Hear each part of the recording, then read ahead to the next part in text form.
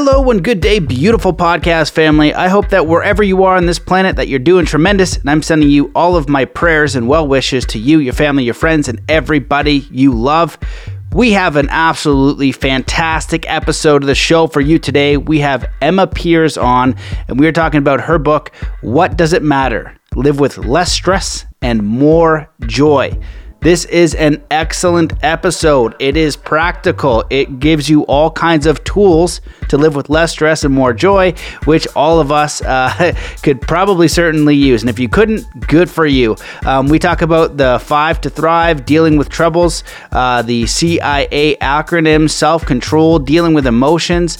We talk about more analogies and acronyms that she brings up to help us basically deal with challenges. We talk about growth mindset, dealing with the worst case scenario, the bank of breathing, and why joy is for the taking, and also a 360 model. So this is a very practical episode. Those are my favorite when I can listen and I can apply the information that I'm hearing. I know you're going to enjoy it, and if you do, please share this episode far and wide. Consider leaving a review in iTunes. Consider becoming a member at mattbelair.com. You can do so for free or by donation if you'd like to support the show. And the best thing you can do is to support the show is to do 3 kind acts wherever you are in the world today.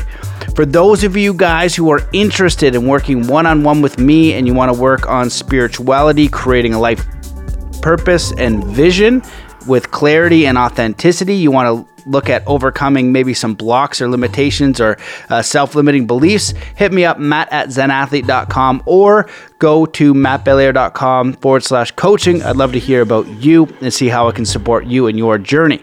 And so that's it. Let's come into a state of peace and coherence before we dive into this incredible show. Wherever you are in the world, just stop what you're doing. Take in a deep breath in through your nose. Hold that breath and let it out slowly, filling every cell, muscle, and fiber of your being with joy, peace, contentment, power, faith, courage, and get ready to enjoy this amazing episode with Emma Pears. Hello and welcome to the Mastermind, Body, and Spirit Show. I'm your host, Matt Belair. If you want to support this show, please leave us a review in iTunes. Consider leaving or sharing the episode. But most importantly, consider doing 3 kind acts wherever you are in the world today. Today's guest is the founding director of Solomon Hunt and is in much demand as a consultant, public speaker, musical director, and songwriter. As an innovation strategist and leadership coach, she designs and delivers bespoke programs for a range of clients across the public, private, and nonprofit sectors. She is an accomplished songwriter, performer, and conductor, and also the author of the new book, What Does It Matter? Live with Less Stress and More Joy. Welcome to the show, Emma Pears. Thank you, Matt. Thank you. Thanks for having me. Well, I'm excited to do the show just because of the name of your book. I think everybody wants that. I want that. As I coming back today, and I was telling you before we started, a rock shattered our moonroof of our car, and I'm trying not to be frustrated. And I was like, is it possible to go through this scenario and not be frustrated? And I'm trying. And it's like going in waves. So I just got to notice. So I'm excited to have you on. Do you want to share a little bit about your background? Because I shortened the bio. You've done a lot. You do a lot. But would love to introduce you to the audience. Oh, thank you, Matt. Yeah, the bio I always feel a little bit awkward because it sounds totally bonkers to be running a business as well as being a conductor and a songwriter. But the truth is I've just had a very peculiar journey. People often talk about a career. I don't think I've had one of those.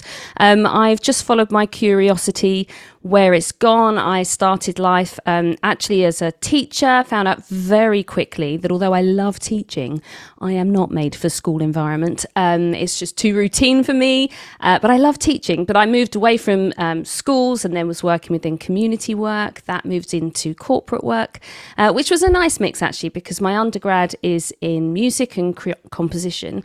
My postgrad's in research and philosophy. So it's allowing me to kind of live the creative and the nerd, both of which are very much there for me within the corporate scene, the leadership development side of things. And then because I'm coaching people, the conversation I was having again and again and again in all these different scenarios was often about stress, so that led to the book. So it's a very peculiar journey. I've been a published songwriter for years, and very, very early on I was doing that.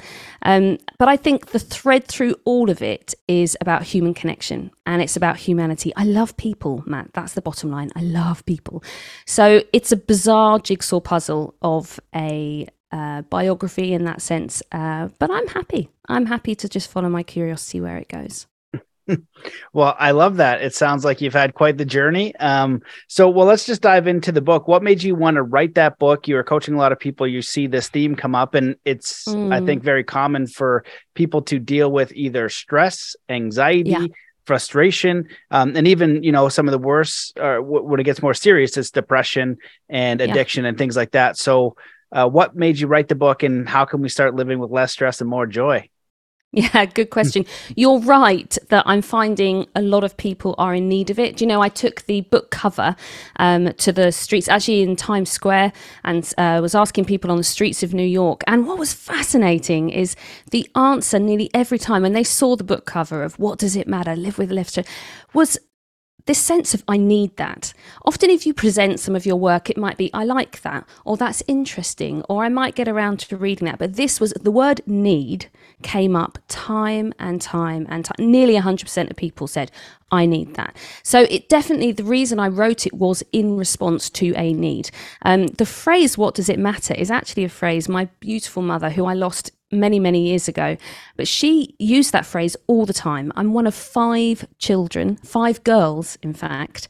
And there are 5 of us in a 10-year age gap. So the eldest was 10 when the youngest was born. And my mother, bear in mind, 5 girls, was so laid back. I mean, she was so laid back. How do you do that? Now I'm a mother. I want to ask her, how did you do that? But one of the ways she did it was using this phrase, what does it matter? And it didn't matter if I was trying to get stressed out about the fact that I didn't have an outfit to wear, or I'd spilled my juice over, or whatever. She would often use this phrase, what does it matter? And if you tried to get worked up, she would just, what does it matter? And you'd be like, oh yeah, it doesn't really.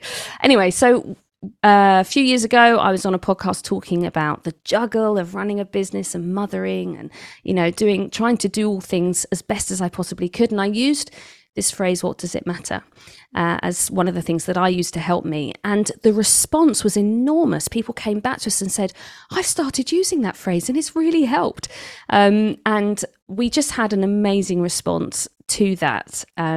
That led in the end that when the opportunity came for me to write a book, that was an obvious thing to do it around. So I've explored what does it matter as a phrase that we can use as a tool to help us live with less stress. So that's why I wrote it, really, is that people were coming back to me saying, I've started using that phrase and it's really helped. A good example is this. There was a lady who came and spoke to me and said, I heard you on that podcast, and I was seeing my son. She was a senior social worker. So that's a very stressful, intense job. She's a single mum, and she had a 15-year-old son that she was seeing off to school. Now, I have to remember that in England, we wear school uniform. Well, I don't. I'm not there anymore. My children wear school uniform. I'm not sure if that's the same where you live. Is it the same in Canada? Do you wear school uniform? It depends. On some schools they do, some schools they don't. Okay, well, we all do here. Like, it's a thing. And you've got to look smart. And anyway, her son was leaving the house for school in his school uniform, which is a blazer and a shirt and a tie, And she suddenly realised that his shirt wasn't ironed. And in that moment, I don't know if you've ever done this, Matt, but I certainly have. In that moment, there was a lot of over-catastrophizing that happened. It kind of escalated in her head to, oh my gosh, it's because I'm failing. I'm not doing anything well. Everyone's going to think I'm a bad mother. I should do a lesser responsible job. It's because my husband left me. And this whole thing started to escalate for her in that moment. Just in that moment, it started to balloon. And then it was really humbling. But she said, I just heard your voice go, what does it matter? And in that moment, she said, she just realised it's only that his shirt isn't ironed. And the whole thing just de-escalated for her. And she was like, you know what? Go to school, come back, and I will have your shirts ironed for tomorrow. And what she gave herself in that moment, Matt, was she gave herself grace. She found grace for herself, grace for the situation, and just went, you know what? it's okay. And I think the message of this book really to people is, you know what? It's okay. Just take a deep breath. Let's put things in perspective. It's not that nothing matters. There are serious things that matters. When I lost my mum, that mattered. Life is messy and it can hurt. So it's not pretending that nothing matters. But we shouldn't be using our energy and our capacity up on the stuff that doesn't. So yeah, the book is an exploration of all of that. Well, I love that. It reminds me of the book by Michael Singer called The Surrender Experiment, where it's basically that whatever's going to happen, he's going to surrender to life, and life is going to be guiding him. So it's like the same idea of, surrender in Zen. You just, you surrender to everything. And some of your suffering or anxiety or stress comes from not surrendering to the way life is. And I feel like a lot of people probably blow things out of proportion. So you go into, some more details in your book that I think are important, and I want to dive into those because I think they're relevant for learning to embody this. And I just wanted to ask the question, you adjusted a little bit. I can see it working, and I think if you really do this process, what does it matter? For 80, probably 90% of stuff, it's not going to be that big a deal if you look at it and you don't add on to it and, let the hamster wheel of the mind take over. But for the stuff where we're like, well, I just got fired, what does it matter? Or, this thing that happened and I think money's like the big stress for a lot of people too, with the way things are going. They're like, it matters because now my bank is hurting more. So if it starts to like up in amplitude, or your mother, something like that, do we use that phrase, or is it more for the smaller stuff? Or is there a perspective that you use for that as well? Yeah, good point. I think the reality is that there is a different answer to that for everybody. So the answer isn't the same in every situation for everybody. What is universal is the need to ask the question. So when it comes to things like our finances, when we're under pressure, asking that phrase, what does it matter, will help us to distill what our priorities really are. So for example, the 5 to Thrive is something, again, my mum taught me. Oh my gosh, you needed to have had a podcast with her. Podcasts weren't around then, but you would have absolutely loved her. But the 5 to Thrive. So one of the things that I tend to do in those situations, if I'm feeling very under pressure, particularly from finances, is everyone safe, fed, clean, warm, and loved? Is everyone safe, fed, clean, warm, and loved? If we've got those 5 things basically covered, then everything else is like, okay, let's just give ourselves a hug. We're doing well. We've got those 5 things covered. If those 5 things are not covered, then that's the time to reach out for help. And there are times we need to do that. And that's not necessarily a failing. It's not anything to do with that. But if those 5 things aren't covered, then that's the time to reach out for help. If the thing we're worrying about is outside of those things, sometimes it's to do with our expectation of life more than it is to do with our experience of life. So one of the things, so the book is actually divided into 7 chapters. The first being, what does it matter what I decide? What does it matter how I think? And one of the chapters is on expectation. And so we talk about what our expectations of life are and who it is that's fed those expectations to us. Who is it that told us life should be this way? And if we're not then managing to live up to that life that is being fed to us, not only are we struggling with the life as we're living it, but we're also then struggling with shame and guilt on top of that, saying, oh, and you should be doing this and it should look like this. So I think one of the things that I'm trying to do with this book is to provoke conversation around our expectations of what life is and what life isn't, and how we can respond to that. Because if we never expect to come under pressure, then we feel it's easier, rather, to feel like a victim when we are. If we come under pressure, we're like, okay, this is part of life. It's all right. I've built some resilience to handle this. Another one might be that we expect everyone to like us. I mean, gosh, we've seen that time and time again. And the reality is, someone liking you is as much about them as it is about you. That's really important. Someone liking you and accepting you is as much about them as it is about you. So an expectation that everyone's going to like you, if you act and behave in a way to try and get everybody's favor and affirmation, you're going to be on a surefire to losing, because actually you're not in control of how other people respond to you. So a lot is down to expectations. Sometimes life just is hard, let's be honest. Sometimes it is really hard. But if we've saved our energy and capacity from the small stuff to those big things, and then we can get back to those 5: safe, fed, warm, clean and loved. If we get back to those basics, then we can give ourselves a bit of a break and go, okay. And also, I have what I have today. I find something really helpful when I have those moments of pressure, which, happen. And again, this is worth saying, I don't profess to have the perfect life or have all the answers. In fact, I'm a little bit sick of people telling me what to do. I have the perfect life and just live like me and you'll be happy. Nonsense. Because all of us have different variables of life. We have different experiences. We have different makeup and biology and we live in different places. You live where you live and yours is daylight right now. I'm living in the night right now. We all have different experiences of life. And so this isn't about you should live this way. This is about, here are some questions that you can ask that will help you to live in a way that suits you the best that you can. Wow. Well, I love that. And your 5 to Thrive might be one of the top things that has ever been said on this podcast. Is everyone safe, fed, clean, warm and loved. It's just so beautiful and simple. And it reminds me of a time I had one of my really good friends, their son got sick, really sick, and was in the hospital for months. And I remember seeing them and they were at a restaurant and you could tell that they were obviously very sad and distraught because they were worried about their son. And it's like, it's interesting how it puts everything in perspective. Nothing else matters but your son's health. Right now, everything could fall away. And then, if you take that a little further, it's what you're saying is the questioning, what does it matter? Then you can go into what can I do? Right. Exactly. And, then you can have the idea and perspective that the universe or God is working for you, so that you're meant to be led this way, that you can overcome this challenge, although it's not pleasant and it might not be what you expected. And that's, Alan Watts will say, the translation that Buddha says life is suffering, it's more accurate to say life is frustrating. And so we have this expectation that it's not supposed to be frustrating. And that's what I'm reminding myself of these philosophies as I'm going through the stupid car thing, is just life is frustrating. So if I go outside and it's very cold today and I like the mountains and I complain about the cold, it's a bit ridiculous because I moved in the mountains and I also know that it's cold and I'm Canadian and it gets cold every year since I've been alive. So I can waste energy on complaining about these things and fighting them and also making them bigger than they are.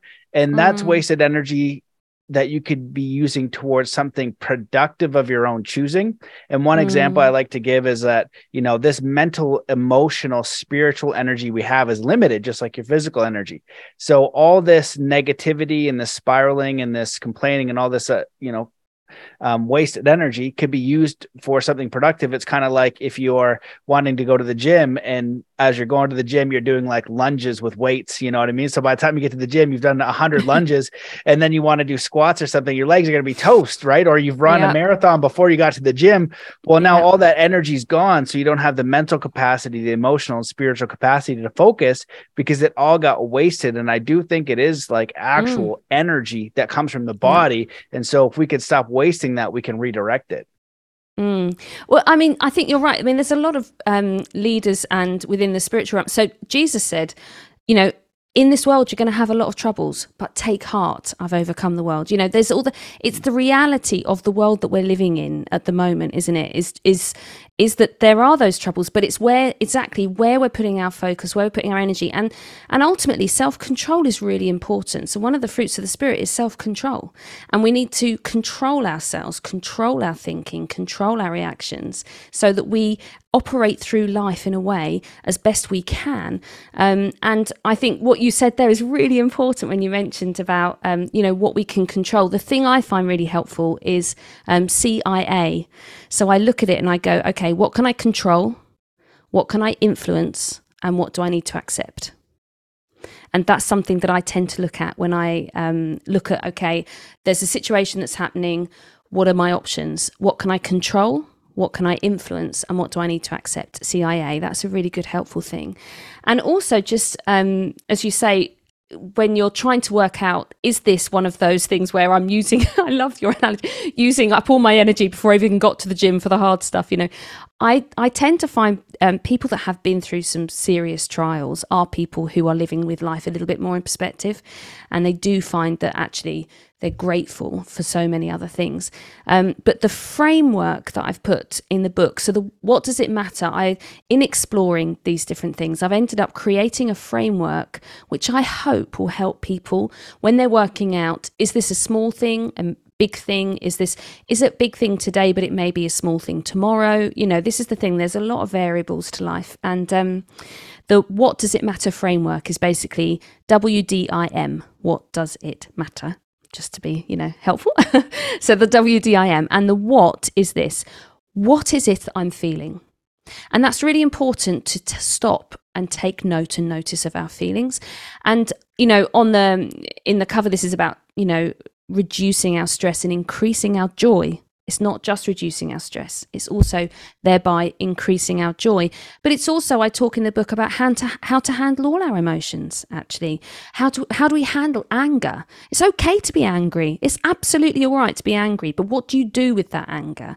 What do you do with those uncomfortable feelings when you have them? Sometimes there's a time to be angry and a time you really shouldn't be. Sometimes there's a time to work hard. There's a time to rest. There's a time to tidy. There's a time to just sit on the sofa. You just got to... But it's working out what those times are. What is it I'm feeling? Am I feeling angry or bored or whatever? So the what am I feeling? And then define, the D is exactly why am I feeling it? So for example, it may be, we talked about finances before. What is it that I'm feeling? Is it fear? Is it anxiety? Is it pressure? Is it disappointment? Is it that our vocabulary, if we're not careful, when we start talking about feelings and operating through life, can become very limited because we end up talking about stress and anxiety, and true, but actually the broad spectrum of emotions is so much more. Sometimes I might want to say to my husband, I've had a bad day. Have I had a bad day, really? Is everyone safe, fed, clean, warm and loved?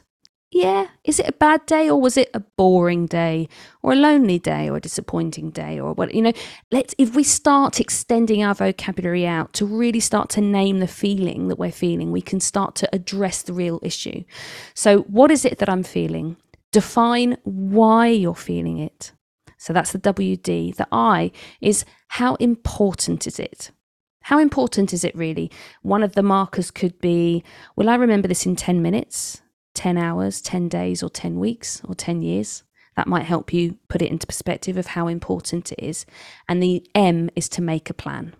So then you put a plan into action. You don't just stay in the one, this is how I'm feeling right now moment. You do need to process your feelings, but also make a plan of action. And that plan might be, I'm just going to let it go because it's not that important. Or the plan might be, I need to look at what I can control because actually this is really important and I need to act in order to relieve the pressure. The thing about our emotions is they are not fact. Our feelings are not fact, but they are signaling something to us. So it's really good to stop and go, okay, I'm feeling sad right now. Why am I feeling it? What is it telling me? And what do I need to change in order to move out of this uncomfortable feeling? Or I'm feeling over the moon right now. I'm really happy. Great. What is it that's causing this? Let's do this more. So it's our emotions are telling us something about our situation. And when we start to learn them as data more than facts, it's that kind of, it's telling us something, it's signaling something to us. Then we're using it for our good.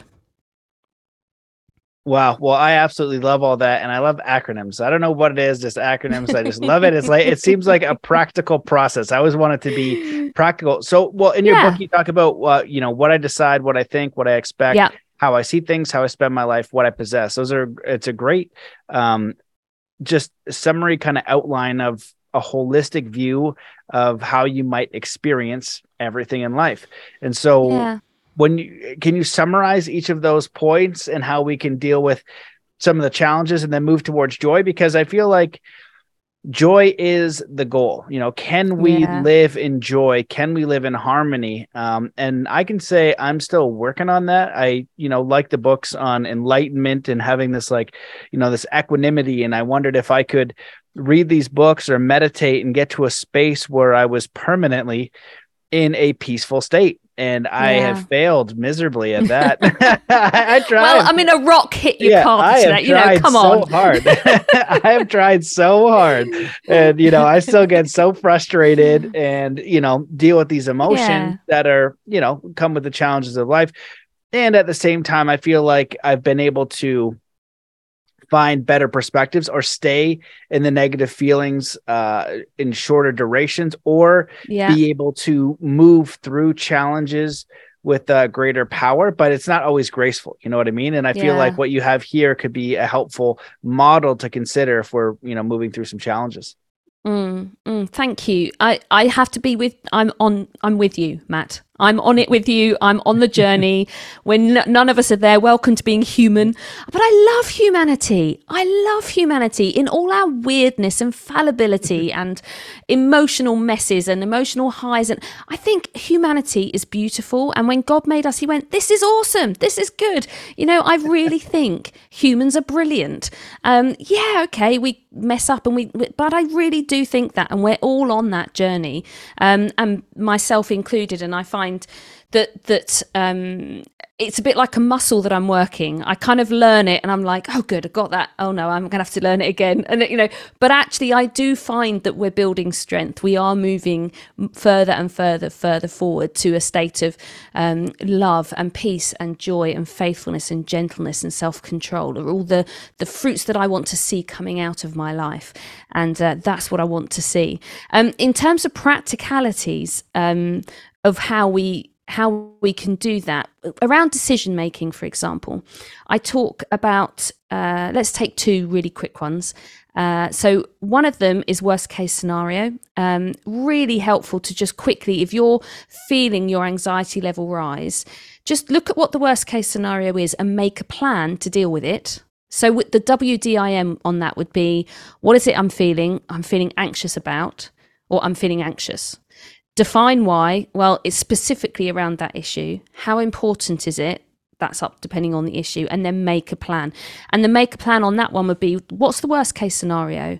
I'll make a plan to deal with that. And then when I know I have that sorted, it's a bit like a creature who feeds if you don't give him any attention.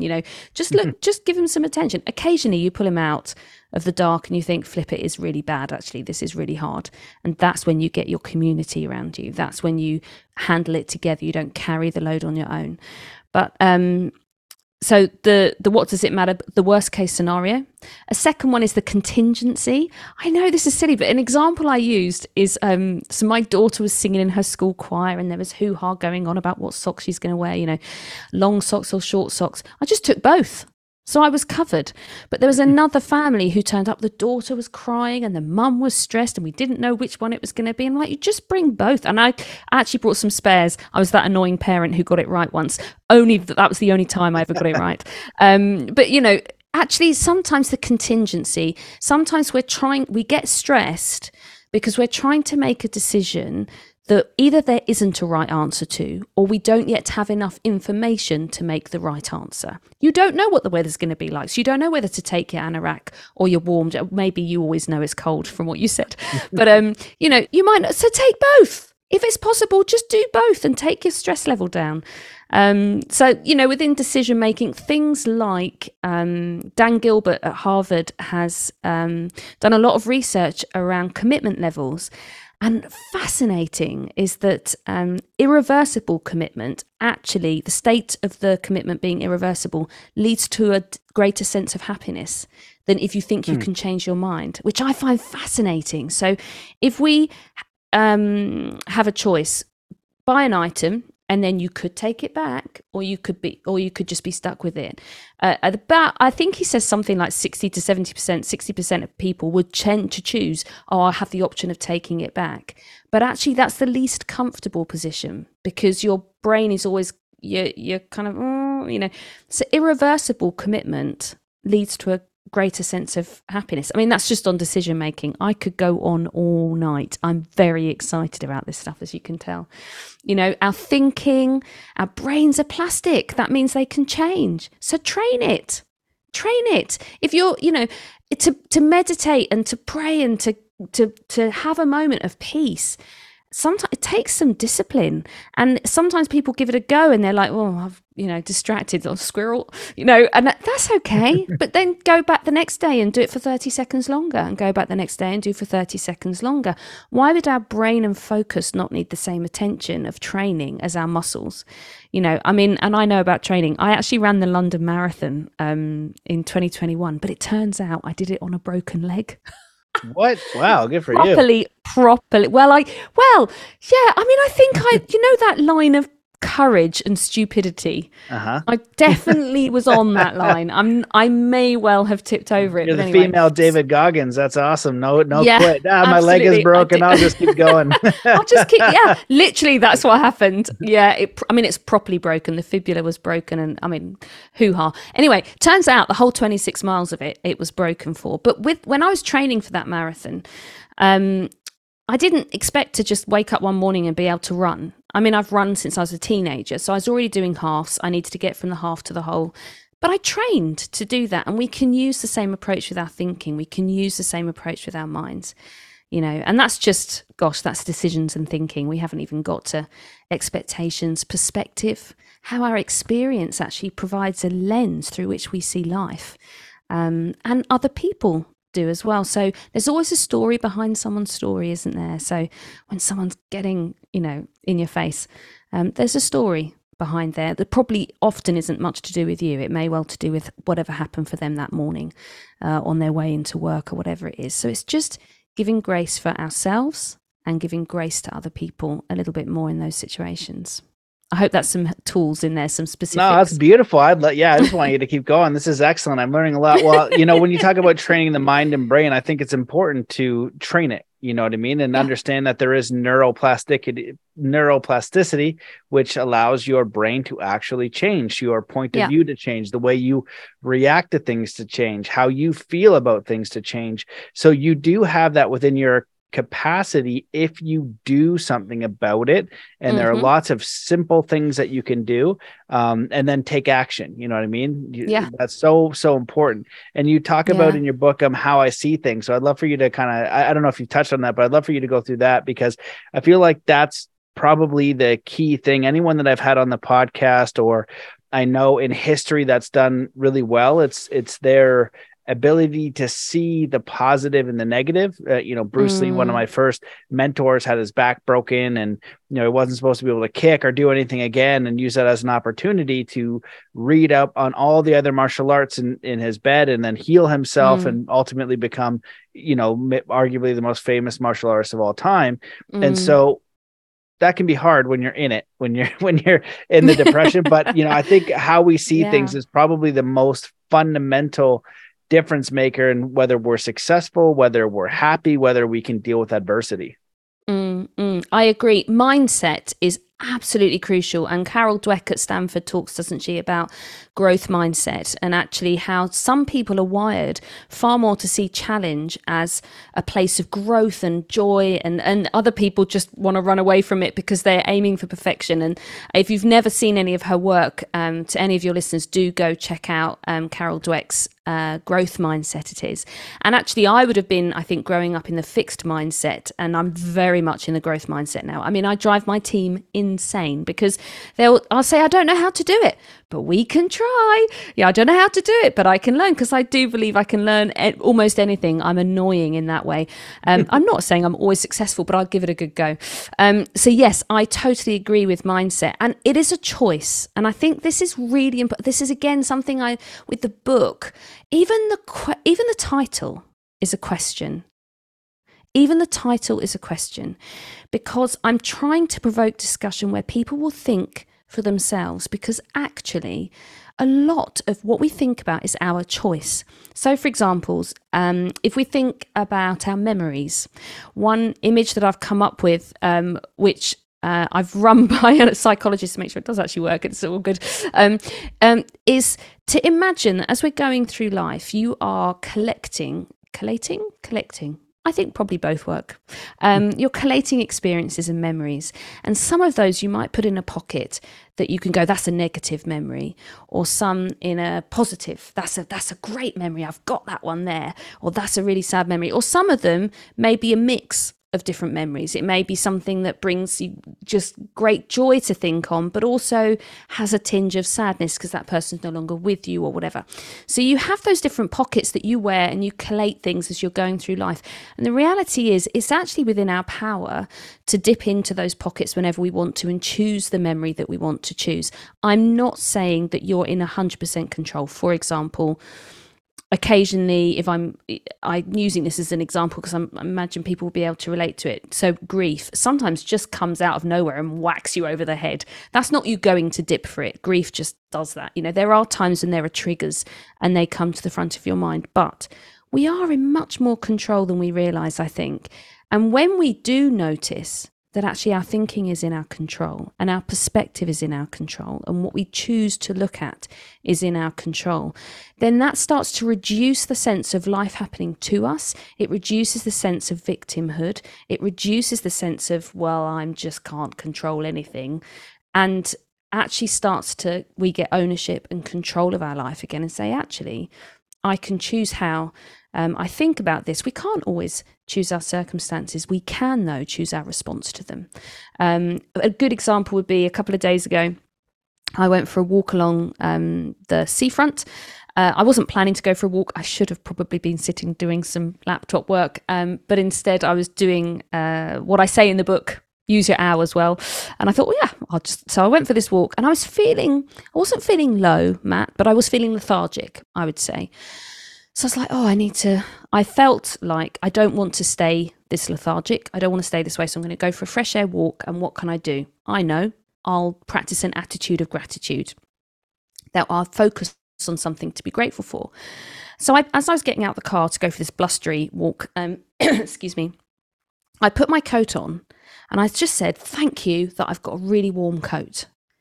And then I did the zip up and I was like, oh yeah, thank you that the zip works now because it didn't a few weeks ago. That led me to, oh, thank you that my husband took my coat to the tailor's to get the zip fixed. So then I could be thankful for my husband. And that how it goes on. So if, for example, you are struggling, just if you think of one thing to be grateful for, you can then, I haven't got a trendy name for this, by all means, let me know if you can think of one, multiplying gratitude, a gratitude chain or something. But why do we stop at the one? Let's take that one and then develop it into more gratitude, develop it into a perspective that goes, you know what, I could feel sorry for myself right now, but everyone is safe, fed, clean, warm and loved. I'm going to focus on those things and focus on what I'm not worried about. For example, if your husband hasn't ever taken your coat to be fixed, but when you put your coat on, you can say, well, thank you for the job that paid me the money to buy the coat, or thank you for the car and the transport that got me to the shopping, or thank you for the laptop that I was able to do the shopping online, or the charity shop that I managed to get it from, or that person that gave it to me secondhand. Or there's always another layer of gratitude, but it's a choice to go there. And I did that the other day, not because I was planning to share it here, but just because it was healthy for me and I did feel a lot better. So yeah, just trying to put it into practice myself. Well, those are really great examples. It reminds me of a thought experiment I give to my clients sometimes, and something that I need to remember for myself. And it's the idea of like, okay, let's just say you have everything you ever wanted. You know, you've got the money, you've got the dream, all your vision board, everything's come true, right? Okay. And you've got that. It's great, right? So then all of a sudden that vision, you got that vision board going, but then you lose your eyesight. You know what I mean? So now you're in this perfect world that you've created now, and you've lived that way for 5 years. Would you go back and give everything up so you could have your eyesight again, see your kids, see the world, experience it in a certain way? Or would you want all the material things? And everybody always says their eyesight, or sometimes we use your legs, the ability to use your legs and to run. And we often take so much for granted because we're looking at what we don't have. And that's the challenge. Right. We feel like there's something outside of us that we don't have, so it's not good enough now. And it's that, and it might be happening subtly, it might be happening unconsciously. And what you're sharing is the idea to notice that first and how you feel, and then understand that there are certain things you can do to shift your state, right? One of them, I saw, an image of someone saying, or video saying, like, if you hug a tree, it actually, it's got the tree energy or whatever. Go hug a tree, go in cold water, go for a jog. We know that Fitness really does a lot for the body. So that's something that I try to use a lot. Just having a walk, call a friend is another good one. Call someone that you love, call someone, Very let them, important. if you're feeling like shit, call someone Yeah. you appreciate and tell them you appreciate them. I love that. That's right. One perspective I'm remembering now that was helpful is that I remember waking up one day and I was like depressed for whatever reason and just felt like a lump of crap. And I was like, okay, I'm useless. I was like, I'm useless today. So what I'm going to do is I'm going to make the day better for those I love. Brilliant. And, so then I become useful. And you know what? The day wasn't so bad, right? Yeah. I'm trying to put a smile on other people's faces. And I think that the loneliness and all that, it's a bit selfish because we're thinking about just ourselves and not what we have. And again, it's not to dilute the challenges we go through, because I constantly get to a low state and there's nothing really that bad, right? But it's like you're sharing, it's the invitation to understand, to inquire about it. Is it that bad? Is it the end of the world? What is the worst case scenario? And actually, that's another exercise I do when helping people design their life and do their life purpose. It's like, okay, well, if the thing they're scared of or whatever they're trying to do, these challenges or fears, well, if they happened, how bad is it really? Like, draw it out. Is it so bad? And 9 times out of 10, it's actually not that bad. And then they can handle it. So do you want to chat about that and add anything on, or should I ask you a question? Yeah, no, I think that's absolutely right. I love your point of being useful to other people. Let's be real. Sometimes we do just wake up and just feel, I think back in the day that I said got out of the wrong side of the bed or something, it just happens sometimes, but it's what we choose to fix our mind on and what we choose to fix our purpose on. And interestingly, a day like that, as we say, I think trying to hang some more, just being careful about our vocabulary. So what is the bad day? Is it a low day? Is it a slow day, a boring day, or whatever? When we're specific about the emotion we're feeling, then we can start to fix that emotion. So am I feeling I'm feeling a bit low. Actually, the reality is I'm feeling lonely. Right, who can I connect with? Or I'm feeling a bit bored. Right, I need to go do something. So when we name the emotion and articulate that accurately, then we can start to respond and come up with a suitable response to that. But I particularly love the whole doing something for somebody else. In the book, I talk about compassion fatigue, and how actually, when we realize the scenario that other people are in, not that comparison is healthy, I don't encourage that, but what I'm saying is it can put our own life into perspective. But just being purposeful and fixing our eyes on something else, the more we focus on something, the more it becomes magnified. And that is why when we start to look out, when we're feeling in that way that you talked about, just feeling a bit, just a bit crappy, just actually when we start to look out and we start to find purpose and we make ourselves useful, I believe we're hardwired for generosity. We're hardwired for love. We're hardwired for serving. And I love the fact that you then focused on other people. I think that's absolutely brilliant. I love that. I think it's a great solution. It's a great mindset, isn't it? And within that, one of the other things that I talk about is, often people will say, and I'm sure you've done this with the work you've done, often people say, I want this kind of life. I want this happy life. I want to be happy. I want my life. I want to look back at the end of my life and be pleased with what I've done, Well, a good life is made up of good years, and good years are made up of good months, which are made up of good days, which are made up of good hours. And sometimes if I say to somebody, well, what are you going to do with the next hour that you're just going to enjoy? How are you going to make the next hour better for somebody else, for yourself? How are you the next hour? And we start to bite it like these bite-sized chunks of what are we going to do? So with that day, you're like, right, I'm going to do something that this day is not wasted, because, as you say, we can so often focus on what we don't have. What we do have is breath. And I once heard Brené Brown say, it's the most precious non-renewable resource is our time. And we do have breath. And sometimes I just have to stop and I breathe in deeply and I breathe out deeply. And I think, I have breath today. And for that, I'm truly grateful, because I don't know what tomorrow holds, but I don't need to know. Today, I have breath. How am I going to do that? How am I going to do today well? So I love that. Serving others is the ultimate way of getting our focus right, I think. Yeah. And I think the idea of taking action, that's going to make us feel unstuck, right? So whatever the thing is, you can do the smallest action is the biggest way you're going to start to change that energy. If you could do lots of action, even better.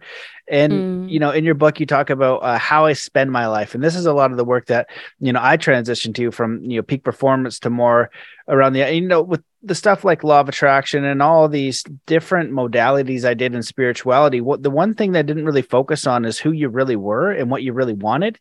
Because 9 times out of 10, it was material. It wasn't coming from your authentic nature. For me, I could be in the crappiest car of all time, going to the mountains with my friends. It doesn't matter. If I can be in the mountains with my buddies, I'm going to be the happiest person. But when I was younger, I was like, oh, I need this car. Now the car would be nice. If we were going there in a sweet Range Rover, heck yes, I'll take that. And that will be awesome. But the idea is like, what's the most important thing? But I feel like a lot of people, they might spend their lives on jobs that they don't enjoy, but they have to quote unquote, because of income. And so how do you help them, a person just transition, maybe how I spend my life? Because it reminds me also of right livelihood. And I feel like that's one of the other issues that we're having in this world, where it might be causing issues that people aren't aware of, because they have these jobs that aren't really serving other people. And they kind of feel that intrinsically. And they want to move towards something more meaningful. And you in your life, you never had a job, but it's been able to kind of flow your way, which I think you've been blessed. And if someone wants to start to engage in that path, do you think that it's possible for them to shift what they're doing to, create an income and then redesign the way they live their life? And I don't know if your chapter touches on that, but that's what I'm curious about. Yeah, I think it's possible for change. I think the idea of change, sometimes people say, yes, I want a change. But then when the rubber hits the road of, okay, you need to make these changes, that's much harder to actually put into action, isn't it? I think the idea of what we really want and our authentic self, what we really want. I was speaking to a friend the other day and she said, what I just really love doing is being outdoors up to my knees in mud. It's like, awesome. Let's go do more of that. What do we really want? What really makes us come alive? And we need to be real, that earning money makes life easier. I'm not materialistic, I don't think particularly. But at the same time, I once heard this, I can't remember who it was that said it, but it always stuck with me in terms of materialism, because I've always been like, well, I don't think I'm materialistic. I'm with you. Like, I'm happy to drive a banger of a car, like whatever. But also maybe I need to add a little bit more materialism in terms of valuing what I already have and the contentment of what I already have, and valuing the car I already have rather than thinking about the car that I want to have, or something like that. That's not on me, but you see what I'm saying. But I think in terms of how we design our lives, the reality is we need to get the basics in place. So we need to make sure our 5 to Thrive is in place, and we need to do what that takes to do it. But how we do it is important. I have a real bugbear. I don't know whether you have a strong opinion about this, Matt, but about the whole, sometimes I'm called into businesses to talk about work-life balance. It's completely nonsense, because you don't die when you go to work. Well, I hope you don't die when you go to work. And I think the problem is people have kind of got their heads like I go to work and then I come home to live. And now we're all working from home and that's all changed a bit. I think there is more of a crossover, but I still hear this phrase, work-life balance, trying to make life work. And one of the tools that I've created, that I've used in businesses and have put briefly in the book, but I'll do more work on it, is what I call the 360 model. So in terms of how I spend my life is this.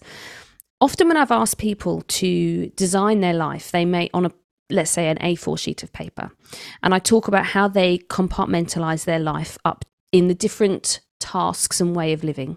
So let's call that the going to work, the eating, the sleeping, the having sex, the hobbies, the children, the whatever it is, the different ways that they want to spend their life and spend their time and what's important to them goes on this kind of sheet of paper.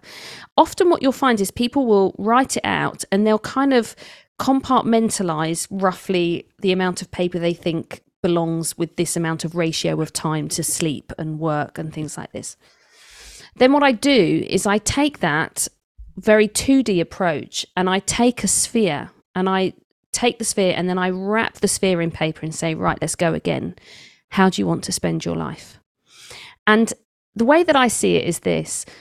In that sphere of living, let's just take a few basics. Let's talk work and home life with children and holidays and rest, or let's just take those, for example. If what happens is, if we wrap our sphere with those different things that we want to happen around life, around who we authentically are, and then we want to be able to move that sphere so that one thing is happening at the top, it doesn't take away the others. For example, when I'm at work, on the bottom of my sphere is that I'm a mother. I'm no less a mother when I'm at work. In fact, when I'm at work, I'm earning money to pay for the mortgage, to look after my children, to make sure our 5 to Thrive is sorted. So I know why I'm there. I'm still a mother. And then when my mother sphere comes to the top, I'm still a business owner. It's just right now my mothering has my attention. Or if I'm holidaying, and what I find is people tend to get upset or down or low or depressed when they get stuck in one of those, even if that's holidaying forever, because if the sphere stops moving and people are only ever holidaying, they actually feel a sense of, I can't say this for everybody, but as a general rule, people will feel a sense of lack of purpose. At the same time, if all you're doing is working all the time and you're not giving the attention to the family, people feel actually they're missing on that community. And obviously there's people, if all you're doing is with your children and you're not managing to earn to buy the food and so it's keeping this sphere moving. And I would suggest that people stop and go, what is that sphere? What do I really want that to look like? How do I want to spend my life? Forget work-life balance, because when you're at work, that's still your 24 hours.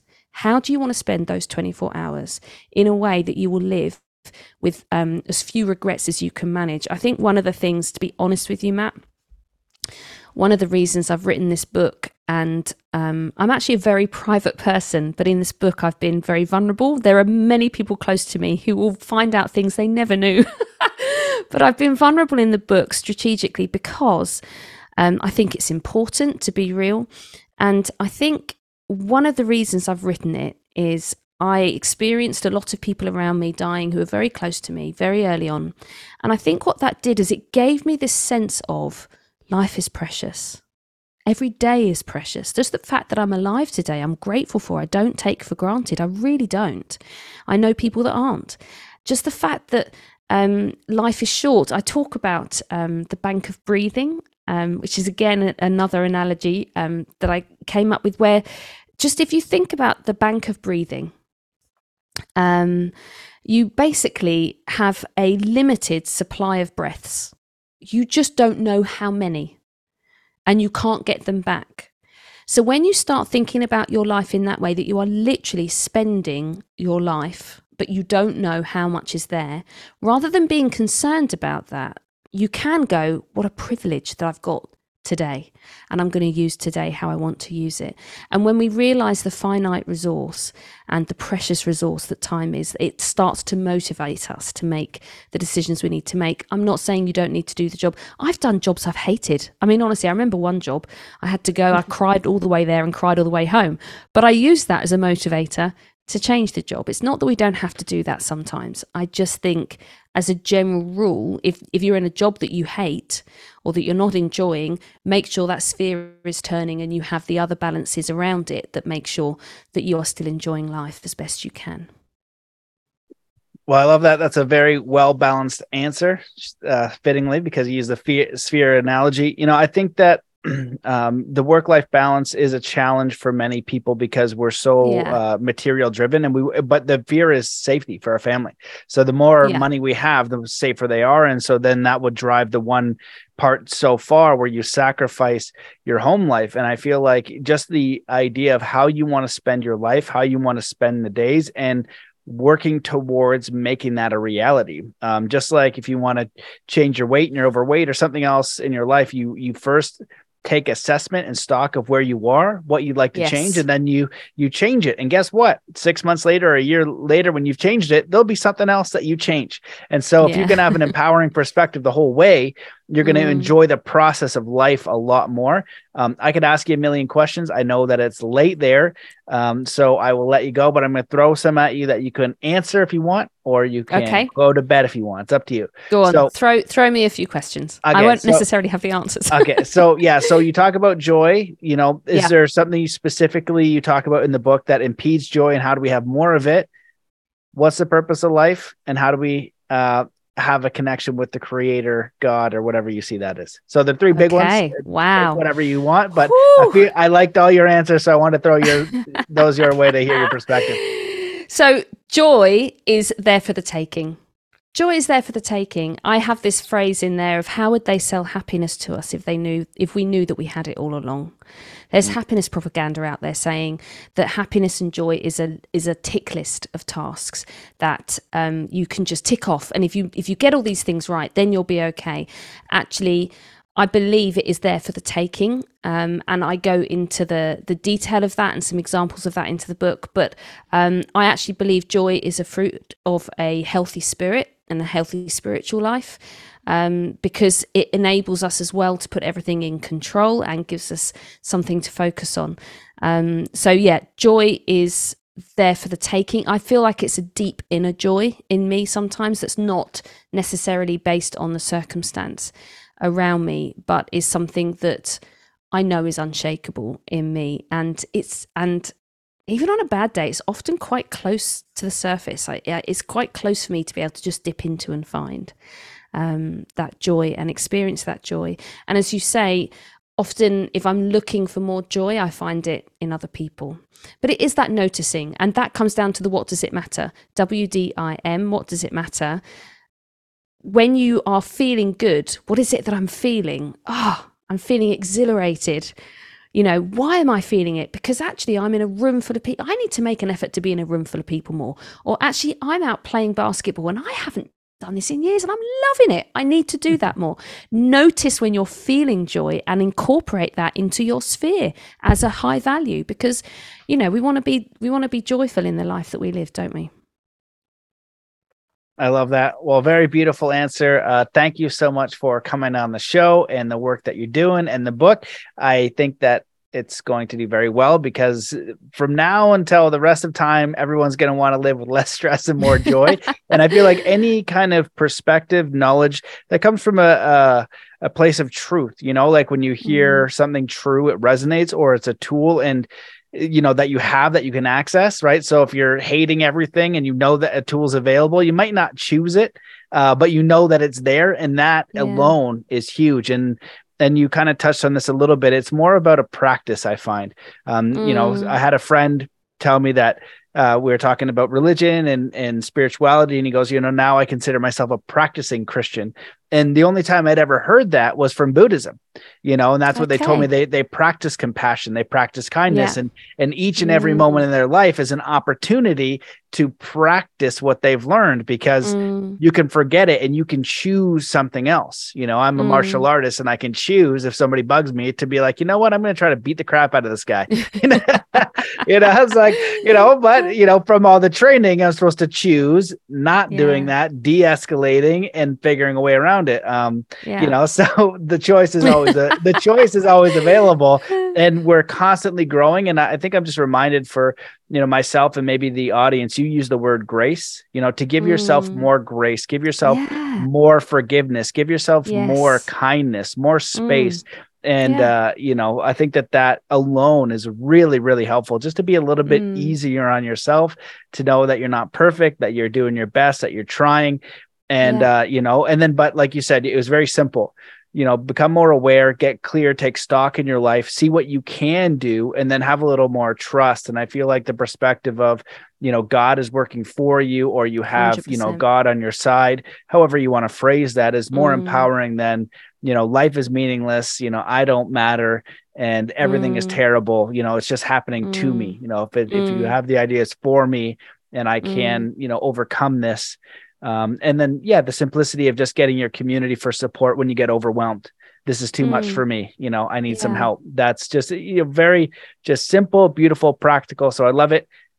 Where can people find more about you? Is there anything that you wish that I'd asked or that you want to talk about before we close the show? And where can people find you? Oh, thank you, Matt. You've been very kind in allowing me to just spin off. So I'm very grateful for the chance to talk with you. I love talking with you. People can find out more. So by all means, my Instagram, my social medias, Emma_Pears. I need to be clear that it's spelt Pears and pronounced Pears because it's French. That was a very early conversation I had with my then boyfriend, now husband, when I found out his surname. I was like, oh, marvelous. So Emma_Pears. And my book is available. What Does It Matter? Live with Less Stress and More Joy is actually available anywhere you buy your books, which I always wanted to say. And it's a real blessing that I'm able to say that. So it's available anywhere you buy your books. Amazon, Barnes & Noble. It's distributed by Simon Schuster. You'll be able to find it where you want to get it. Awesome. Well, congrats on the release of EmmaPears.com as well. Okay, perfect. Well, I'm grateful for you being on the show. Thank you for sharing everything you did. I wish you all the best with your book. And thanks, everybody, for watching. Thank you, Matt. My pleasure. See you guys.